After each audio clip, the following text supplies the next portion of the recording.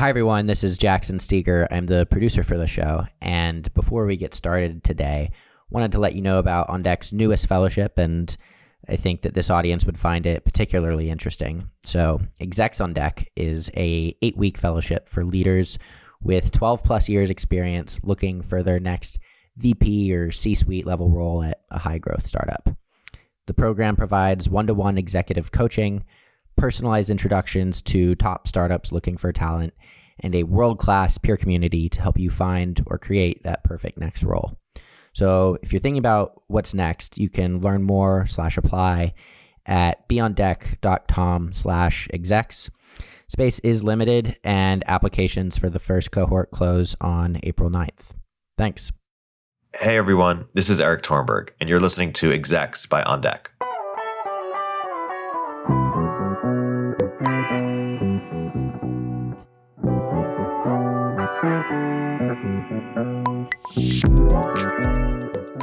Execs is a show for founders, operators, and leaders who want to understand the playbooks, frameworks, and tactics that leading tech companies today have used to scale.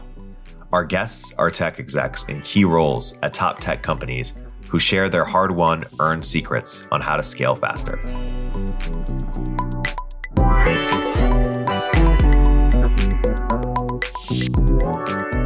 Emil Michael was the chief business officer at Uber during their hyperscale period from 2013 to 2017. In this episode, Emil shares crucial lessons from Uber.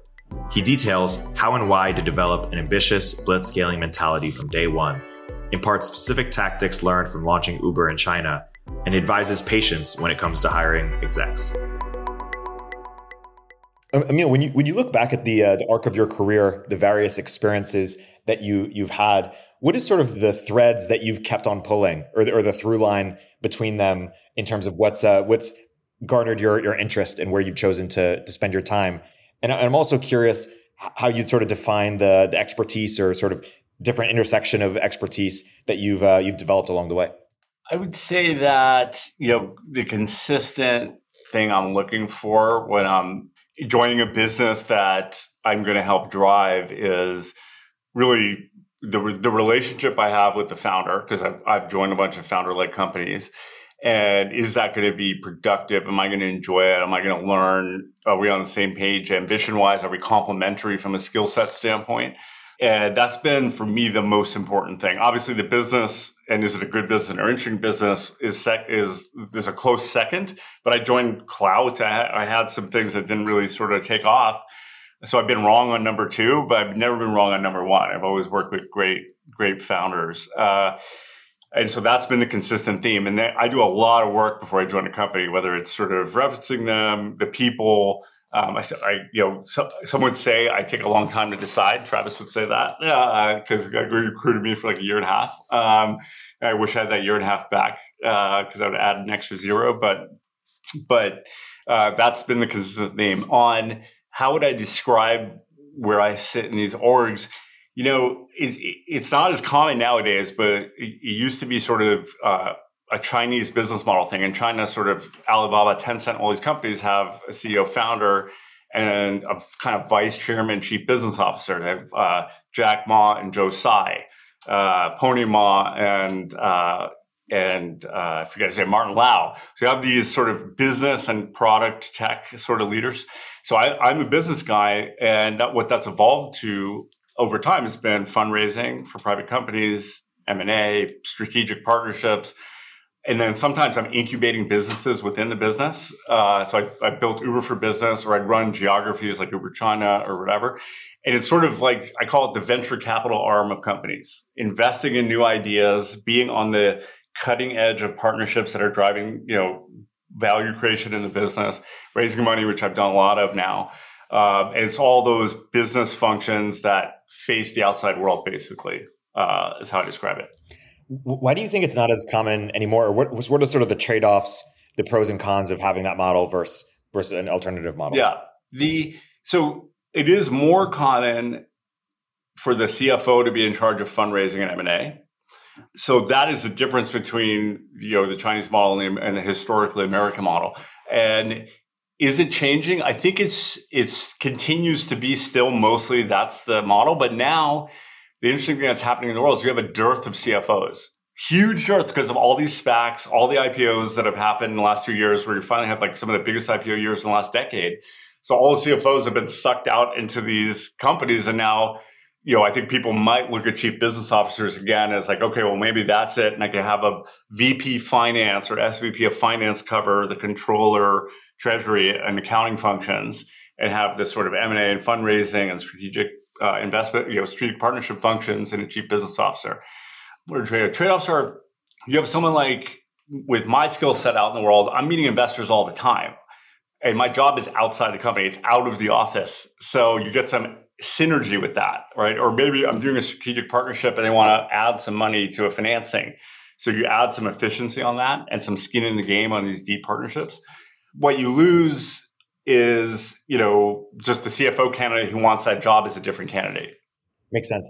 And are you seeing companies do less of the chief business officer role in general, or are they doing it, but it just has a different scope? They're doing it. Like I don't have a perfect view as to industry, but I get a lot of calls of, hey, I want the next Emil from like 5 to 10 years ago. Can you help me find that person? And I'm like, well, here's they asked the same question you did. It's like, what is your scope? Like, what are the things you did? And they're like, I hadn't thought about that. So it's still kind of a newish thing. And I think sometimes what they're looking for is not necessarily a partner to do what I did, but like someone who's in the trench with them, who has broad perspective and broad responsibility across the company. And so it is true that culturally, CFOs and product and tech oriented founders are not like culturally or personality wise who are not in the trenches together. Like they're not natural partners. So they're looking for a partner that they actually want to spend time with and have a similar point of view on. So it goes very back and forth depending on the founder. Totally. I want to spend a bunch of time on lessons from hypergrowth at Uber. But before that, I want to start with the cloud experience, in the sense that you alluded to it not reaching its potential. Why do you think that was? Or maybe another question is, if you can go back in time and try to do anything differently, what might that have been, or any lessons from that experience? Yeah, I mean, cloud. The problem was we just didn't have a business model around the idea, right? It was the idea of something that measured one's clout / credibility / importance on social media. Actually is an interesting idea, even more so today than it was back then, because the noise of social media, especially on Twitter, is like, one random person says something, and who's that person to say that? This was a way of saying, well, that's fine for that person to say something, but they don't know anything about the subject. Here's the 10 other people who do. So the idea is a good idea. I just don't know how it's a profit-making idea. So that was always the problem. And I still think if you launch cloud today, it would have a life. It would have a life as a product feature, but not as a business. Yeah, fascinating. When between cloud and Uber, I guess at a high level, what is sort of your philosophy of joining companies? You mentioned that you like to take a long time, but is it mostly founder driven? How are you thinking about the industries, or what's been your approach? Yeah, I mean, look, I'll never at this point join a non-founder driven company. Like the reason, and it's being a little bit sort of tarnished by sort of some of these stories these days of the sort of Jesus founder or whatever. It's not really like that. If you've been inside these companies, there's mad respect for the people who go through the hard work of starting them, and they do have an aura around them. But ultimately, the thing that makes that model work much of the time, is they have a long-term perspective. This is their invention that they've been thinking about how it extends and extends and extends for the next multiple decades. And that stick-to-itiveness, that long-term perspective, which is I'm building something that lasts, I'm not just being hired to financially engineer an outcome, is stuff I resonate with. It's mission-driven by definition. So that's really important. Now, are there bad founders? Of course. Are there founders who have bad ideas? Yes. So you spend your time finding the founders who have the vision that you share, have the values you share, have the business, ideas that you share. And that's really, for me, been the theme. Totally. When you first joined Uber, what was your expectation of how what your role was, and how it was going to evolve over time, or was it sort of exactly what you defined as it when you mentioned the CBO? Yeah, no, I love answering this type of question because Travis and I known each other for a while. We're friends, and we're sitting in a room. We're like, how do we define your role? And we both were like, you kind of want flexibility in your kind of partner. So we came up with this definition, which is you're the face to you're the external face of Uber. From a PR standpoint, but to other businesses. You're the external face to other businesses, which include investment firms and so on. And over time, we'll see what we put in that bucket. And so I was comfortable, I was 40 years old at the time, taking the risk of I don't exactly know, but it's this stuff. And I'm going to just work hard and evolve and see what that becomes. And that synced with Travis's too, because it takes him a long time to trust people also. So that worked for both of us. But that's how it started. One sentence. The external face for Uber to businesses worldwide. Wow. And as a prompt, Reid Hoffman came out with this book the other year called Blitzscaling. How to grow really fast. Let's pretend that same title was written, by you or by, Travis or by kind of the early leaders of Uber. What do you think would be some of the positive takeaways or lessons that other companies can learn from Uber's success? There's so much good stuff there. I'll start by saying the ambition to be global from day one was really rare before 2010. People, especially for a business that lived probably part in the digital space and part in the physical space, right? And so that ambition from day one was okay, you have to have a system for that. You have to have a blitzscaling mentality for that. And so thinking you want to be global actually helps you create this system for how you blitzscale, because you're okay, well, we should be in the top 100 cities in the world. You're okay, they're so different. What are the commonalities? What are the differences? How do we playbook them? How do we create materials so that you can give it to someone, they can drop in a city and kind of know 70% of what they need to know? And so that was sort of one lesson. The other was, what are the adjacent businesses that are interesting, and when do you start them and when do you not? One would argue, or I would argue, that Uber Eats was started early and it made investors nervous, but it was the best idea we've had to start that adjacent sort of vertical alongside of ride sharing. I would argue also that investing in self-driving cars starting in 2013 or 14 was a bit early, right? Because the investment cycle, the regulatory cycle, all those cycles, that means you consume a lot of cash on the way up. So blitzscaling has its limits, is the sort of second point, right? And you're going to not get it perfect if you're truly blitzscaling. And then third, it's hiring, man. The people make a company. And when you're blitzscaling, if you let go of the quality type, it multiplies faster. So the actual culture and performance dilutes really fast in blitzscaling. So it's actually more important to keep your bar high there. And so those are kind of, I'd say, the three lessons I've got for blitzscalers. Yeah. Let's dig deep on the hiring front. And this is something that we are experiencing a lot now. A year ago, we were 50 people. Now we're 250 people. And so, learn some lessons the hard way and are in the process of learning lessons, but also, have got some things right. What do you think are the biggest principles to, obviously keep quality high? How do you make sure you do that? Or what are some of the non-obvious things that you impart to other companies that maybe is not so obvious to them? Yeah. A couple of ideas for you. Number one, the leaders, whether it was Travis and Ryan Graves or me, interview everyone on your team for as long as you can. At some point, you as a leader won't be able to interview everybody, or you won't be able to interview everybody in this job category. For us, it was general managers of cities. I think Travis and Ryan interviewed every one of them until there was 100 of them. And then it became, you couldn't, it was too time consuming. But as long as you can do that means that you will have some consistency in the filter.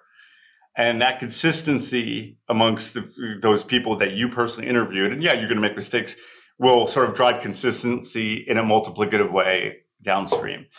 The second thing is spend a third of your time recruiting. And that means, 3 interviews a day, 30 minutes every day for your whole, if the company, for as long as the company's blitzscaling. And it's super painful, but you just got to do it. And not only will you get better asking questions, you'll get better at what kind of talent is out there. You'll get ideas on new things to look for, and you'll create a machine. So that's the second thing. And I guess what I'd say third is, we did a lot, Uber did a lot of summits. So you have this far-flung employee thing. You don't quite have this problem just yet, but you have this far-flung group of people. We'd actually bring them back very frequently to trade notes and to trade camaraderie and social connections and so on. And that's when your blitzscaling sort of connected the social fabric of the company together. Ideas traded faster, best practices got distributed faster. So those are the key things for leaders, I would say, in a blitzscaling company. The 50 to 250 is a big number. That's a big change. Yeah. And when you did 3 interviews a day, would you and Travis kind of like divide and conquer, like, hey, you'll do them for these roles, you'll do them for these roles? Did you own hiring for any of those roles, or you were just supporting? Yeah, well, so I did 3 interviews a day for people in my org, right? And then eventually he stopped interviewing general managers and ops, and he was only interviewing execs. And then we would tackle the execs, and I was more of the recruiter of execs. I'd go find them and have lunch with them wherever they were in the country or the world. Do the soft interview and then sort of bring them in if I thought that. And then, on the technical side, he would take more of a lead, obviously, with the CTO types, and I would take more of a lead on the business and operations types. And that, so eventually you have to divide up, especially with exec hires, because exec hires take the longest, and they're the most risky and have potentially the most upside. Yeah, the only exec we've hired is a CTO. I have a co-CEO, so we're top heavy on that front. But yeah, we need to hire a lot of execs. What was your sort of like process or philosophy on finding them or building that top of funnel, or what advice do you have on exec hiring in general? Yeah, so I have some hard lessons here, and no one wants to believe this, but 50% of exec hires at a high growth company fail. 50, it's like no matter how hard you work at it, no matter how much you interview, it's just how it is, and it's partly like just culturally, they think they want that, but they don't actually want what a startup is, the company just sort of not ready for a level of formality and bureaucracy and process that they bring, but the company thought it was, right? So it's just a high failure rate. So therefore, my best answer to that is try to speed up the process, because you're not going to get it perfectly right on both sides. Right. And obviously, if something doesn't work out, be willing to cut it faster. Because if those are the odds, no matter how hard you worked at it, and I've done it fast, I've done it slow, whatever, then fast is the better answer, right? And also with execs, it's sort of like the ones who are doing this, there are a lot of them who are doing it for the wrong reasons. They see a lot of money being made by younger people faster. That's a tough, that type of answer, even if they're not saying it, but that's what they're trying to do, almost never works. The person who's gone through tech companies actually has seen it before, but they just happen to be senior. They kind of get it. They're much more likely to not have that be sort of their motivation, and they're more likely to understand, like, yeah, I'm going to get into this. It's going to be a bigger, shit show than I remember, but I remember being in shit shows before. So their muscle memory is still there. So, those are the things I'd say is just, test for motivation, test for sort of flexibility, test for, are they willing to learn a new playbook, not just bring all their buddies or gals and friends just from their company to drop them in here. And that's how they establish power or land grab or create orgs. Are they willing to say, like, I'll come in with nobody and I'll hire all new people. I'll manage people you hired. How flexible are they really are? So ask them how they build their org. And if their first go-to is like, I'd go to the people I had, who worked for me at so-and-so company, that's also a red flag. Yeah. It's interesting because if we take that idea that, hey, 50% of them might not work out or high percentage of them won't work out, there might be a pressure to kind of like do a trial or something. But then there's the question of, hey, if they're on trial, is that a real trial? Like they can't be a fake, CTO or COO or something. They need to like have the title. Yeah. So do you just say, hey, let's go for it? Right Here's the part. I'll answer you, and I'll give you a little more substance, which is trials don't work because at the most senior levels, because they actually can't unplug from whatever they're doing that easily for something temporary. You're probably older, they probably have families or some deeper connections into whatever they're doing. So like half pulling that out means the trial's definitely going to fail. So you're actually the trial's never going to work because they're half in, half out. The other thing I've learned over the years is when an exec is not willing to move to headquarters, and this is a little bit pre-COVID thinking, they're like, well, I'm going to get an apartment and I'll after a year, I'll do that. Almost never works because they haven't emotionally committed to the place or to the mission. Right. And it's not, they may not be intentionally thinking that they have a foot out the door waiting in case this is not what they expected, but that's what it says. And it's often, the kids are in school, like, when they're done in June, I'll move out. It's like, that's like an 80%, flag, not 100%. So I don't want to taint everyone with that, but that's my odds on it.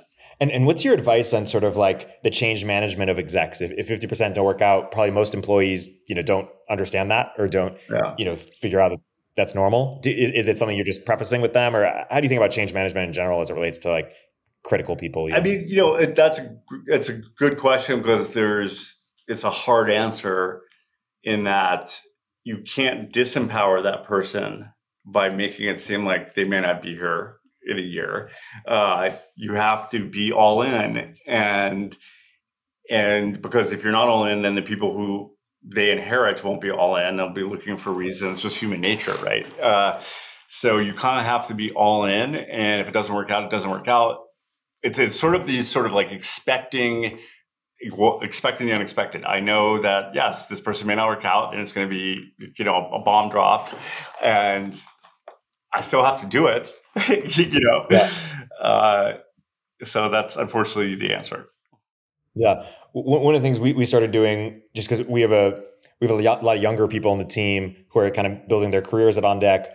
But then we have some people who've like one of our key leaders was at WeWork through sort of the journey, just sort of sharing war stories of like, hey, what it looks like when you're, obviously went way further than we have so far, but just the pros and cons of hypergrowth, and just kind of normalizing some of the chaos. Yeah. I mean, I do think the problems with hypergrowth, which are actually, we're coming to a point where, because of the lessons learned on all these other companies that were imperfect, I actually think now there are lessons learned that could like make a company sort of more durable through its hypergrowth stage. And I would always say that, the business was going like this, a slope of 80 degrees, and the company building was going at like 60 degrees. And that means HR, legal, finance, manager training, the things that glue a company together and keep it from going off the rails. Now that that's the risk because other companies have had that issue. You can sort of solve for that, which means the CEO's time has to adjust to spend, more time on HR, legal, finance, training than you thought, than in previous generations of hypergrowth startups, because you have a long-term mindset. You're like, okay, well, that's a risk, so I have to adjust away from that risk.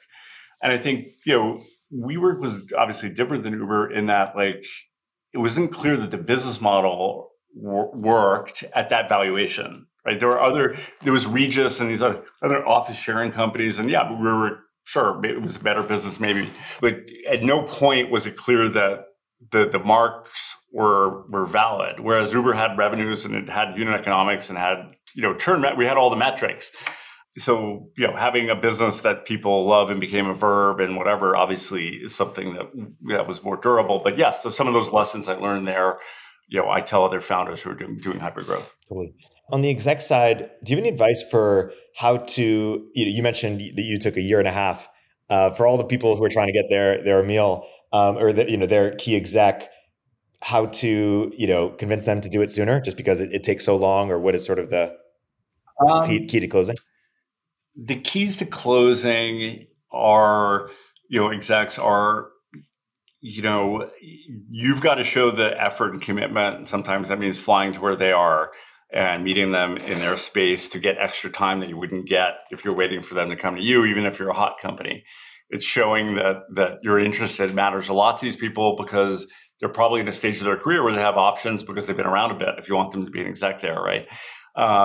Second is, it is true that you're more likely to get someone who's in a relationship or as a family at that stage, and they're making a decision that's more collective than a single person, who just graduated from college. So understanding those dynamics, asking about those dynamics, are you getting, where you have supportive family members, or are they worried or whatever, a little uncomfortable to go there sometimes, but people are pretty open and, with that, if you actually genuinely are like, look, I want you to be happy because this is a consuming job and you need support around you.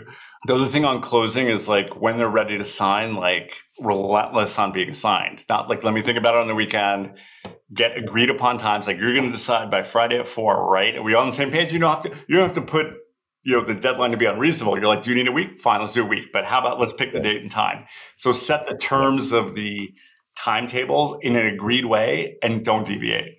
And you'll be like, hey, look, obviously it's not going to work if they can't get back to you, but you got to put some ground rules in place to force that sleepless night when the exec is like, am I going to do this or not? You got to force that internal conversation. One thing I'm seeing, although maybe it's just isolated examples, is top executives, people who've done this for quite a long time at this stage in their career. Like I'm starting to see some people who want to be kind of fractional executives. And I'm curious if you came to a startup and was like, hey, I'll do 10 hours a week or 20 hours a week, but I'll do this I'll do this among 2 different startups. And a startup, they could get someone else who's full-time, but way less experienced than you, et cetera, accomplished. Is it something where you take it, or what's your if you're the startup, what's your perspective on kind of fractional executives? Or I think that's fine that sort of to me describes an advisor relationship, right? It's like it's lightweight enough where someone could actually probably do it, and they're not going to be involved in the details because you can't with a quarter of your time like run a function or lots of people or like do daily stand-ups and all that stuff, right? So to me, that's like explicitly an advisor. And I know what you're trying to get at, which is like, how do you try before you buy, right? Is sort of underlying these questions. And I think it comes down to reference checking. It comes down to spending time with them, breaking bread, understanding what drives them. Yeah. In the last question, it's more the opposite in the sense of we'd be over the moon to have them full time, but at this stage of their life, they kind of want to do part-time. And what we're thinking is, maybe we can convince them over time that, they'll just fall in love with it. So I wouldn't do it for that reason, but I would say if on a tactical basis, they would actually be helpful with the quarter of the time. They actually drive the business forward. Yeah. As a lure to try to get them interested, it doesn't quite work. But it might work that we recruit them full-time, but more than anything, I need their time and help. They would actually help us drive the business. Yeah. And when you were working with Travis before you joined, was it in an advisory capacity, or what did that look like? No, I was at Clout, and you're just recruiting. but for me, the spotlight went off because when we first met, I was like, "This is a black car service for rich people. How big could this be?" And I didn't really see the vision. When UberX launched, I saw it. I finally was like, I get it. Now this is why. And I called him. I was like, okay, I've been wrong. We need to sit down and see if we can figure something out. And I moved to San Francisco. I was there for Clout, and that's how it went. Totally. Since Uber started a decade, or whenever it started to go, a lot has changed in terms of how companies operate. The remote versus non-remote, expectations of a Gen Z or millennial workforce. And I'm curious if Uber started in 2022 with the DNA of Travis and you and some of those early leaders, where would Uber have kind of like taken a position? And of course, you guys are still in the game in your respective ways. But what do you expect that would have looked like for Uber in terms of where it would have stood on some of these issues? It's a great question. I mean, it's one of the things we did believe in back when the company was started was quality of person first, location second. So we kind of had this mentality in the beginning of not for everyone, especially at the, like, if you're CFO of this company that was like really big, you had to be at headquarters. But for most functions, you can have remote. So we thought that early because we were early users of Zoom. We had a global business to begin with. So the notion of communicating over video was sort of built into the business model. So that was one principle that would have survived, like sort of been, ahead of the game in today's world. I think, it's interesting with the sort of work habits of the next generation. It would definitely be hard to sort of institute a hustle culture in today's environment to the extent we did. We interviewed for that, we would still try to do that. I think, maybe we would have taken sort of a little bit more of a Coinbase approach insofar as, let us, this is what we're selecting for. We're going to be explicit about it. It's not for everybody, and use that to recruit.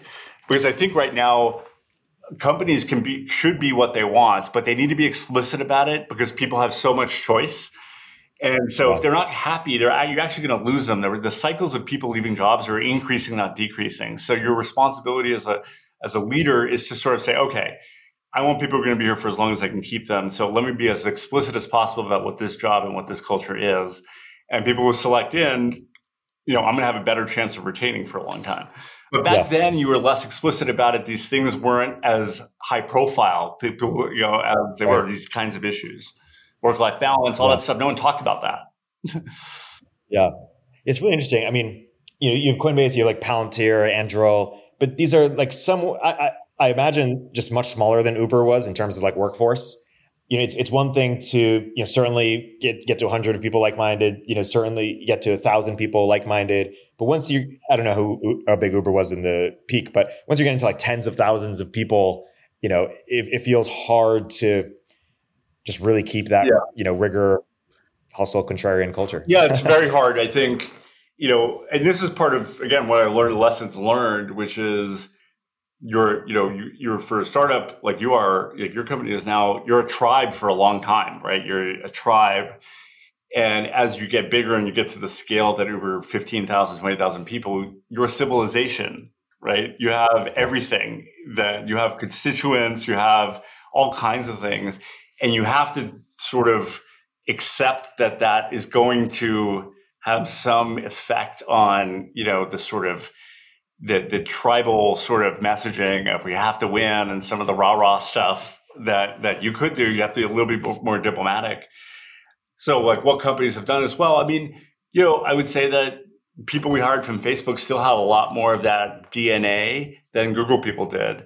Just culturally, and that's because, Mark seems to be very hands-on, like involved in the company, but it's hard to do that. You do have to moderate. There's no way you can be a tribe inside a big business that's truly a civilization. It just can't be done. But as much as you can hold on to that, the better. And some companies do it better than others. But typically the leaders who come in who are hired guns, they can't. They have to go full civilization, full company sort of diplomat. The founders have a shot at keeping it a little more aggressive. Yeah. I'm curious how you think about kind of company storytelling or company comms, because I feel like that's evolved too, where, you have people like Balaji and Mike Solana and others who've really advocated for, companies to go direct and build their own, messaging. But that means they have to put in the work and become storytellers and go on all the podcasts or create the podcasts or create the distribution and kind of created this like parallel, distribution mechanism so they don't go to the previous kind of gatekeepers. Do you think that's something that Uber would have done, or what's your stance on would have done today? What's your stance on that? Because my understanding was that Uber was fairly quiet or focused on the work itself rather than on the hype. Yeah, we did not do a great job at comms, obviously. And I think we did it in a much more traditional way, of the old school way.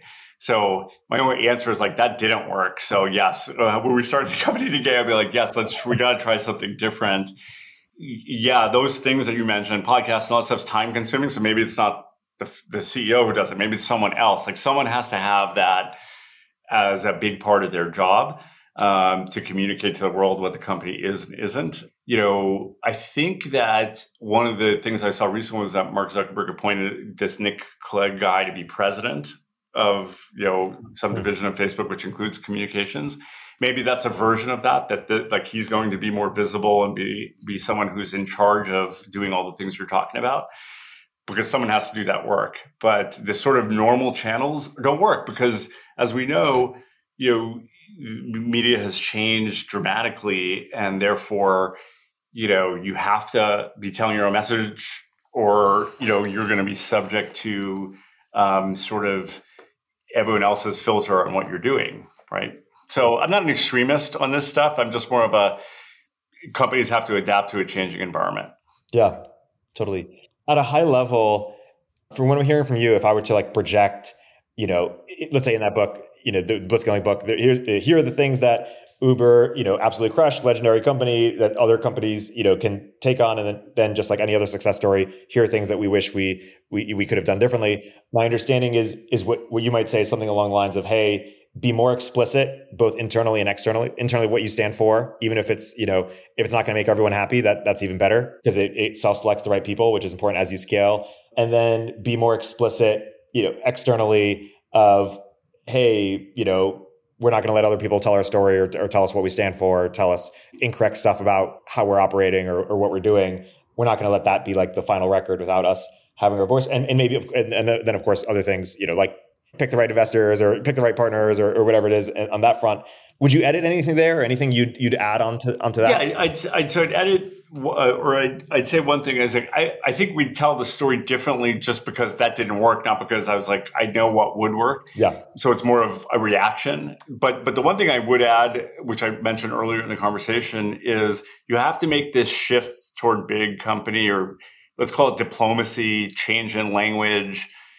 Like, you just have to do it. And you should be ahead of it. We were behind it. So let me give you an example. One of our cultural values was stepping on toes. And that was what that meant. What we meant by that was we wanted younger people to be empowered to bring their ideas to senior people and be heard out. Like, demand that your idea be considered. It's just because someone has more tenure doesn't mean they're right. So, challenge conventional wisdom. Afterwards, like in 2017, that turned into something else, and it turned into this sort of like toe stepping as this physical act. You're like, no, that's not what it was. It was so you see like the things you did in your early days as a tribe. Even just it could be subtle language changes. There could be ways when you describe the same thing kind of matter more than you think they do, and you're appealing to a wider audience of people. You have a broader customer base, every driver, and so you have to kind of revert a little bit to the mean as opposed, that you're serving in a way. Yeah.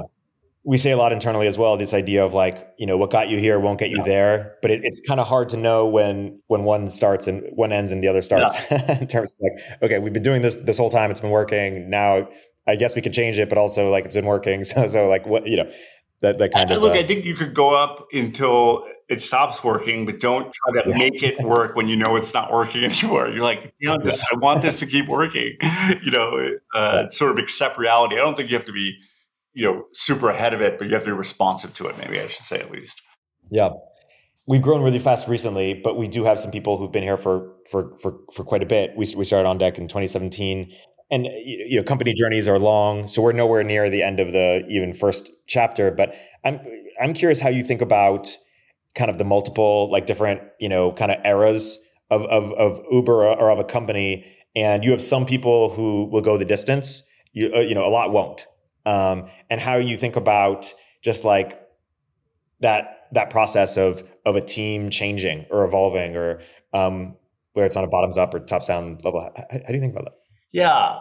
I think employees, like over the three sort of eras I've been in tech, the likelihood that an employee goes a distance has decreased with every era, partially because there's a lot more money from venture capital going into new companies. There's a lot more founders. There's a lot more of everything, a lot more choice. So obviously one of the things that cures that is an increasing stock price, because people are like, okay, well, the first grant I got is worth more every year. Then the second grant I got continues to go. So like, you layer these vesting schedules on, so they have a long-term financial incentive that's plain and easy to understand. But then that means that you're succeeding, right, at doing the stock price. Every company goes through hard times, though. So like, okay, what do you do during hard times? I mean, I think you got to identify the people who you know are going the distance, make sure you're doing the best to keep them. They're your best ambassadors. They're usually the magnets who attract other people with their missionary sort of outlook.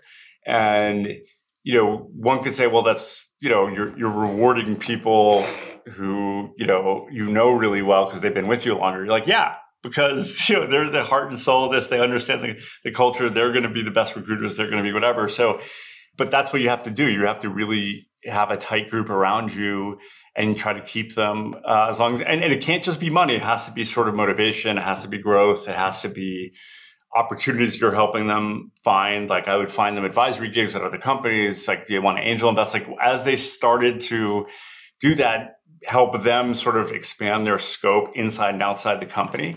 So they had a lot more attachment to the ecosystem of the company. And caring about that. I cared a lot about it, right? I would spend a lot of time with people, especially as they got toward, the midterm, 2, 3, 4 years into Uber, making sure I understood what they needed to go the distance and that I was doing it. So, it's, and that's why your job as an entrepreneur turns into a management job, whether you like it or not, to a large degree, because you become dependent on these people and you need to put in the time as a manager and as a leader to actually understand and deliver these kinds of things, because that pays off in big ways if you're able to keep that core group motivated. Yeah, totally. I want to segue a bit into M&A, and I'm curious what your broad level advice for how you thought about M&A at Uber, and when you advise startups who are building M&A functions, what's really important to get right.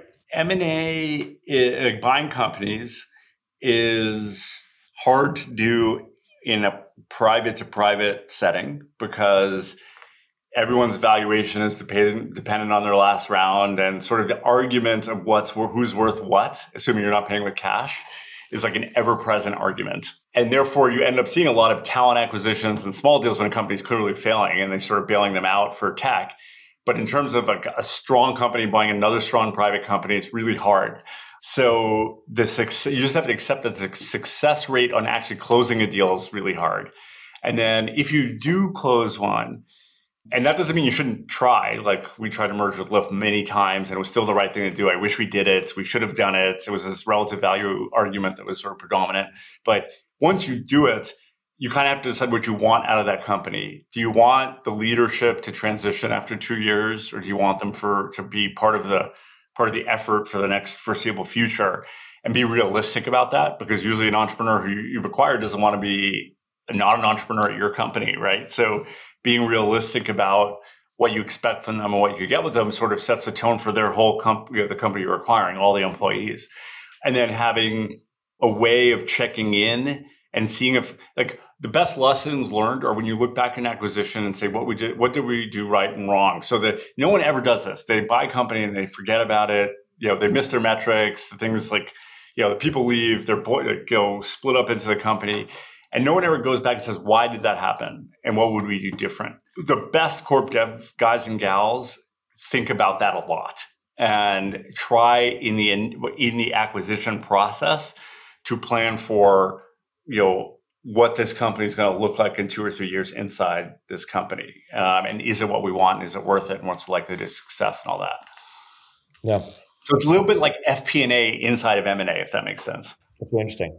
Don't share anything you shouldn't share. But to the idea of like the Lyft Uber acquisition, I'm curious because, a lot of companies have direct competitors that, they are worth more than maybe twice as much or, 1.5 or whatever, it's close. And they might be listening to this thinking, hey, should I be trying to, merge or acquire, even if they think they're worth more than they are, et cetera? When do you think it makes sense? Like in order for that to have made sense for you guys, you would have to believe that even if you're giving up a big stake, that smaller stake with Lyft would have been worth much more because together you're just way more powerful. Like, do you think more companies should be partnering with their competitors or merging with their competitors, or like, what do you think about that? I mean, I generally think there's under consolidation in private tech. for too long. And, I'm biased a little bit by this Uber Lyft sort of thing, which like the subsidy wars continued for so much longer that everyone took dilution, like everyone sort of lost in a way. And the market for riders wasn't quite market driven because of all the subsidies are given. So you didn't really know what was real and what wasn't, what was driven by sort of subsidies. Yeah. Which allowed you to correct. It took a longer time to correct, and like right now, Uber's correcting into like what are users willing to pay, what do drivers need to make to have this balance. So, but it's so hard to emotionally get over acquiring or merging with a direct competitor. It's so hard on the valuation thing. It's so hard, but I think companies need to try, and I think they should do more of it, and they should do it earlier. Yeah. And it just typically makes more sense because today, the biggest businesses have multiple lines of business. They have like lots of execs who are really great. I mean, look at how many execs are at Facebook who are great. Several have left. We have David Marcus. You had like a lot, like Hugo Barr. You had these great execs who are either from acquisitions or who've like risen up to be big parts of the business. So I really think, if you're going to be a generational company, you need to think about that earlier. Yeah, it's really interesting. One thing you guys thought about as you entered all these markets is, do you build from scratch? Do you partner with the local player? Do you compete with them? Obviously you had the DD China experience. I'm not sure how much you can share there, but just in general, what did you learn about that process of the build versus buy versus partner? I mean, we were definitely more of a build company. Uber Eats, self-driving cars, all that sort of thing. We did some smart acquisitions, but mostly we built it. And when I think about that, I mean, it's a mixed bag, right? If I think it would have been right to acquire Lyft, and as opposed to building a brand that appealed to the customers that they had, and they're literally, I mean, their customers didn't overlap with ours for a long time because they had a unique brand. It was playful. It was sort of different. It was, lighter weight. It was sort of coming UberX up, but we were coming Black Car down. But the build buy thing, most acquisitions fail, but then look at Instagram and WhatsApp inside of Facebook, look at YouTube, inside of Google. So it's just hard to have a one size fits all approach on this. But when you're doing the build buy analysis, be realistic. That is my advice to leaders and corporate people and finance people. It's like, be realistic, right? We could build that in 6 months with 10 engineers. Doesn't your main business need all the engineers it can get? So are you actually going to build this thing in 6 months? And if you don't, have you lost market position because it's going to take you a year longer? And how much is that worth? And being really smart about, what would you actually have to do to build this? And if you haven't built that in your plan, and you don't do this acquisition, then build it into the plan because that's what you want to do, right? It's sort of forcing the issue if you really want to build something, right, into the plan and really being realistic about it. Yeah. And so let's say you're advising or you invested in a company and the company is lost its founder. 5 years go by or 10 years went by and the founders moved on to other things or was pushed out or whatever it is. One answer could be, hey, it's over for you guys. What works there? Like, what advice do you have for like turnaround CEOs, I guess, or CEOs who are trying to lead companies to a new place? Or yeah. I mean, the counter argument to the founder thing is Satya at Microsoft and Tim Cook at Apple. Right? Apple wasn't a forced situation; it was sort of a succession situation, and they've been wildly successful. So what did they do? Well, on the Microsoft side, Satya decided it was going to be more open than closed, right? You're going to be able to get your Office apps on your iPhone. And that sort of shift in sort of thinking was the opposite of the Ballmer Gates approach, which, again, the Ballmer Gates approach may have been right at that point, but the world had changed with mobile. And Satya saw that and he was right. So you kind of, in a way, you have to be right when you come in if you have a big idea, and then you have to relentlessly pursue it. Like his thesis was, we got to be more open, more open, more open, more open. And he was right. And he had the sort of technical depth to do it. And he was inspirational. So he changed the culture. So the second thing he did is change the culture. Microsoft was very hierarchical and, had 18 levels, and they were rigid about who got promoted. He changed it all and made it all much more discretion based. So you let cream rise to the top, whether it was young or not. So I guess my answer to that long way of saying it, the short way of saying it is, you got to come in with the thesis. And the thesis has to be big and transformational. And it may not work, but if it does work, you end up with what Satya did or what Tim Cook did. Now, Tim Cook, people said, remember when he took over, Apple hasn't created anything new in a while. It's not going to succeed. Your same old iPhone. People are not using iPads anymore. What did he do? He built a massive accessory business, a massive app store business, like completely massive, right? And the bigger than most Fortune 500 companies, and squeezed operational efficiency out of the system. And they're the biggest company in the world. Like, have they invented the new HoloLens thing yet? Maybe not. But he took the business in a direction that worked. And so it's really having a strong point of view, I guess, is my question, is my answer. Yeah, fascinating. Zooming out a bit and nearing towards close, Uber is, an iconic company, kind of representative of a certain generation in some ways. And, it's interesting when there's a lot of hoopla around a company or books, written or TV shows or movies written, the companies like Facebook or Twitter, who are also iconic, emblematic of a certain time period. The leaders of those companies typically have a different story, perhaps, than the story that gets told. Do you feel any?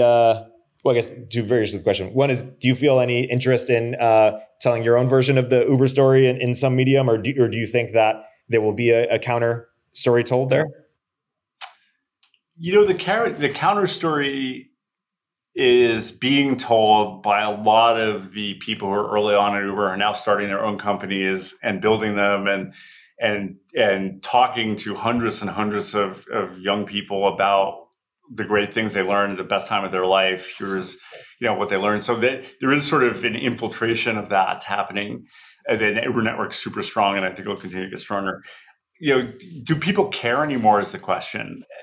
I think if you looked at the stats and who bought the recent book or who's watching the show, it's like you could count it in the low hundreds of thousands of people in a country of 350 million people with a brand that maybe a couple billion people knew about. So and obviously since 2017, lots of other companies have realized that like workplaces have to be reformed, and like no company is immune from needing to change and adapt. So I think it's like, okay, there's a lot of, this is not that unique a story anymore. Yeah. But, I always reserve the right to tell it, but I haven't yet, because we had to bake and see what was in retrospect. And I'd say the epilogue is being written now. The company is a shell of what it was. Yeah. And so, I know one of the investors used to say, like, we were on the right side of history when Travis and I left the company. You're like, I don't know about that. It looks like it's been the wrong side of history, and it's played out. So, without trying to be defensive about it, that's my point of view on it. Yeah, no, totally. In closing, do you have how are you spending your time now? How do you want to be spending? Do you have a next big act in you, or what's your North Star going forward? I mean, I have spent the last 4 years working as a kind of trying to mold what I do around what Bill Campbell did for a lot of young entrepreneurs. He was my coach. He was Steve Jobs' coach. He was Larry Page's coach. I do it a little more commercially and a little more in depth. So I picked a few companies that I liked and where the founders and I got along: GoPuff, Brex, Revolut, Hue Health, where we had a lot of camaraderie. And I kind of work with them on the things I'm best at: M&A, fundraising, executive hiring, and so on, hypergrowth. And it's like a job that I spend a quarter of my time on per company. And I get a lot out of it because these companies are all in hypergrowth. They're all super interesting, all great entrepreneurs. And I invest in them alongside of doing an advisory thing. And it's been really rewarding. It's different than being a general in the field, being more of a coach, but it's been very rewarding to get the next generation sort of forward. Yeah, I love that. That's inspiring work. It's a great place to wrap as well. Emil, thanks so much for coming on the podcast. It's been a really fascinating episode. Learned a lot. It was great to talk to you. Good luck with your hypergrowth. It's very impressive, and I'm really happy for you.